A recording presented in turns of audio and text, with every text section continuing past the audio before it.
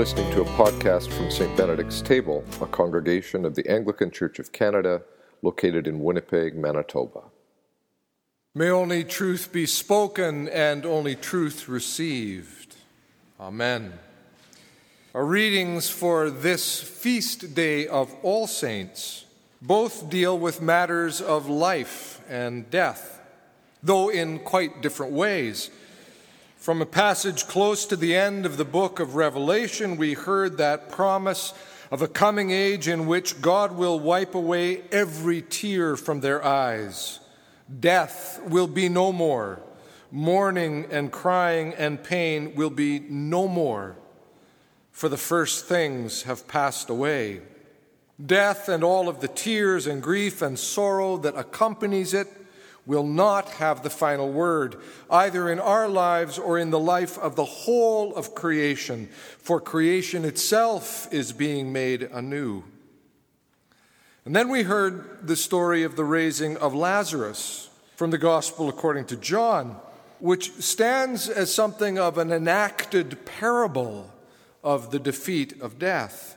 As Robert Farrar Capon has it, Jesus never met a corpse that didn't sit up right then and there.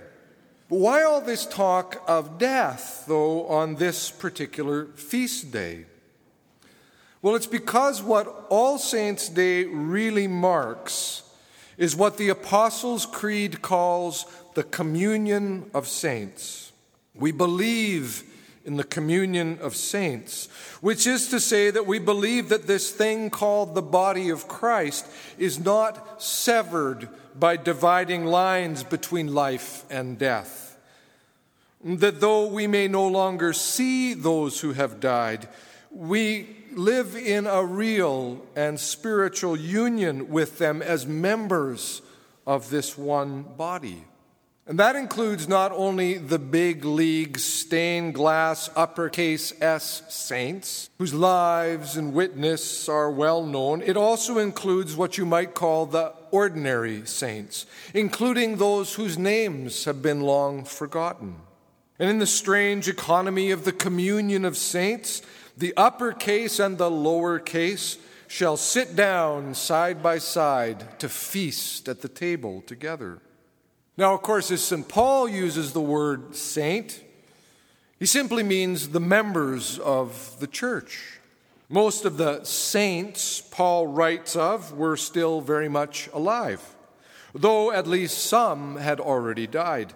And so he uses the term fallen asleep. Some have fallen asleep, but it's not as a way of denying death.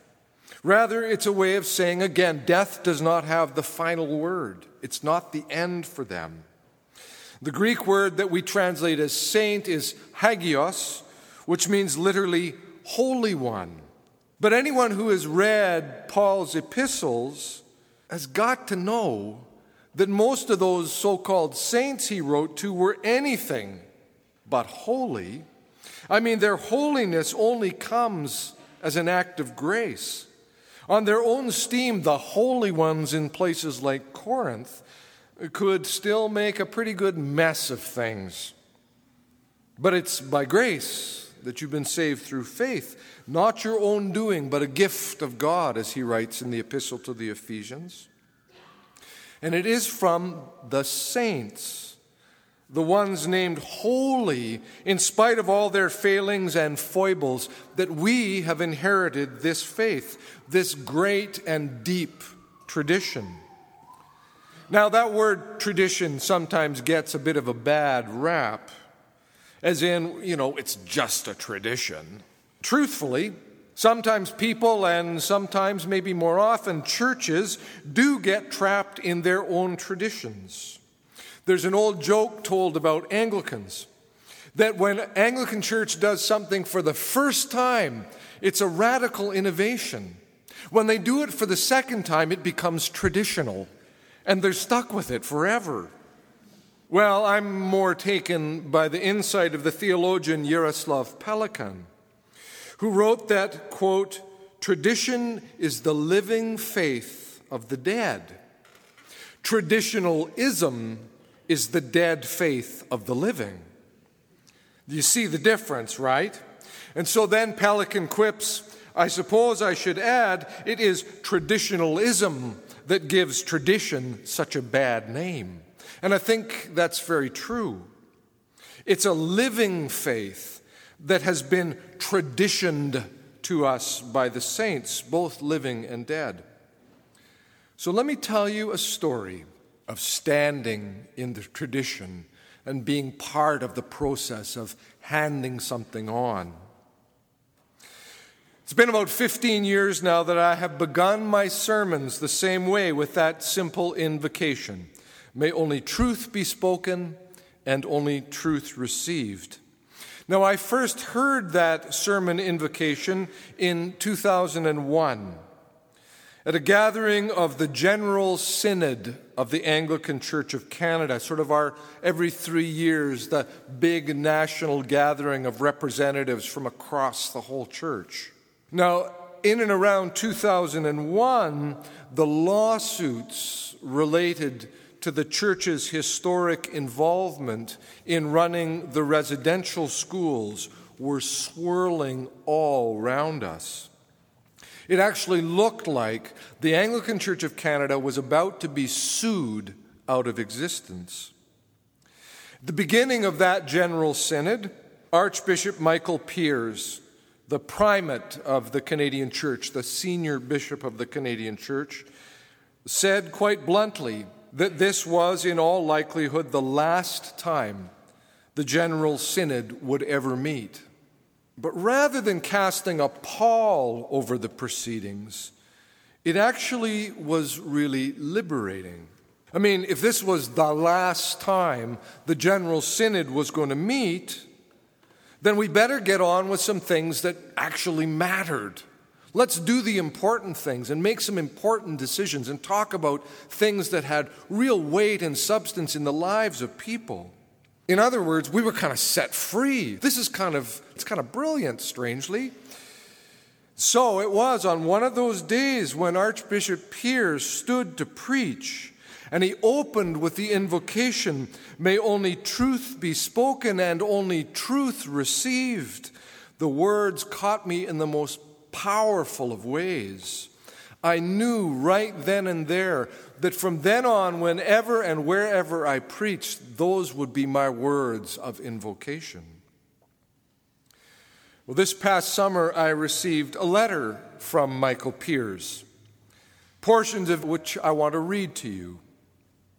It's dated August 10th, 2015, and the letter begins, Dear Jamie, yesterday in our parish church, Epiphany and St. Mark in Toronto, Andrew Coleman preached his first sermon. I was mildly startled at the beginning when he used an invocation I have almost always used. May only the truth be spoken here and only the truth received. I was surprised, as Andrew has never heard me preach. The days when I was invited to preach appear to have passed, though occasionally I am asked to preside. Now, just a bit of an aside, many of you will know that together with his wife Rachel, Andrew was an active member here at St. Benedict's Table for several years. And that from here, they've gone to Toronto so that Andrew can pursue theological studies at Trinity College. And they've settled in this parish, Epiphany and St. Mark in Toronto, where Michael and Dorothy Pearse worship. So, continued. When Andrew and I were speaking together after the service, he told me that this invocation came from you, and that when he asked after the source, you said, a primate, Michael Pearse. Let me tell you where the words came from. After my confirmation in 1948, I made my first communion. My parents, who had diligently sent me to Sunday school, not accompanied me, promised me that confirmation meant that I was accepting church-going as my responsibility and that they would never bother me again on the subject. Hooray! I quit. In 1953, so about 5 years later, two fellow students at the University of British Columbia invited me to St. James Church, a great Anglo-Catholic parish with a major ministry in the downtown east side of Vancouver. I never looked back. The parish sponsored a mission led by a young, bright priest from Toronto, Michael Creel. He began each address with those words, and I never forgot them. When Archbishop Howard Clark was elected primate in 1959, he hired Michael Creel to revivify Christian education for the Canadian Church. He did that, but those were the 60s, and the Church could not contain him. He became a professor at York University and is now, like me, an octogenarian honorary assistant priest at a Toronto parish. We so often think of time as a long line into which we step at our birth, but it contains some wonderful circles as well. Thank you for being part of this one. Yours, Michael Peers. Well, two things. You might have noticed that the words Michael Peers cited are ever so slightly different from the ones I use. He says, "May only the truth be spoken here and only the truth received," as opposed to my somewhat more streamlined version. But that's the way that a living tradition works. There can be subtle shifts and variations. I use what I remembered. Yet at the core, in spite of the subtle shifts and variations, it remains solid. That's a living tradition, passed down or circled round. Secondly, though, sometimes we just don't know the impact that our words or actions can have. How something so simple as a sermon invocation can place you in a long line that is at the same time what Michael calls a wonderful circle. And so it is from stumbling saint to stumbling saint to stumbling saint. Things good and true are passed along, sometimes almost in spite of ourselves. I am ever so grateful to be part of this ragtag, stumbling, grace-filled thing called the communion of saints, and ever so grateful for those who have gone before us.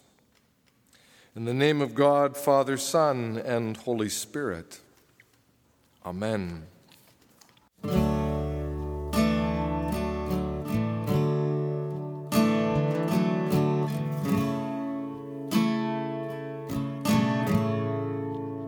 You've been listening to a podcast from St. Benedict's Table. For more information on the church or to offer your support for our ministries, visit us online at stbenedictstable.ca.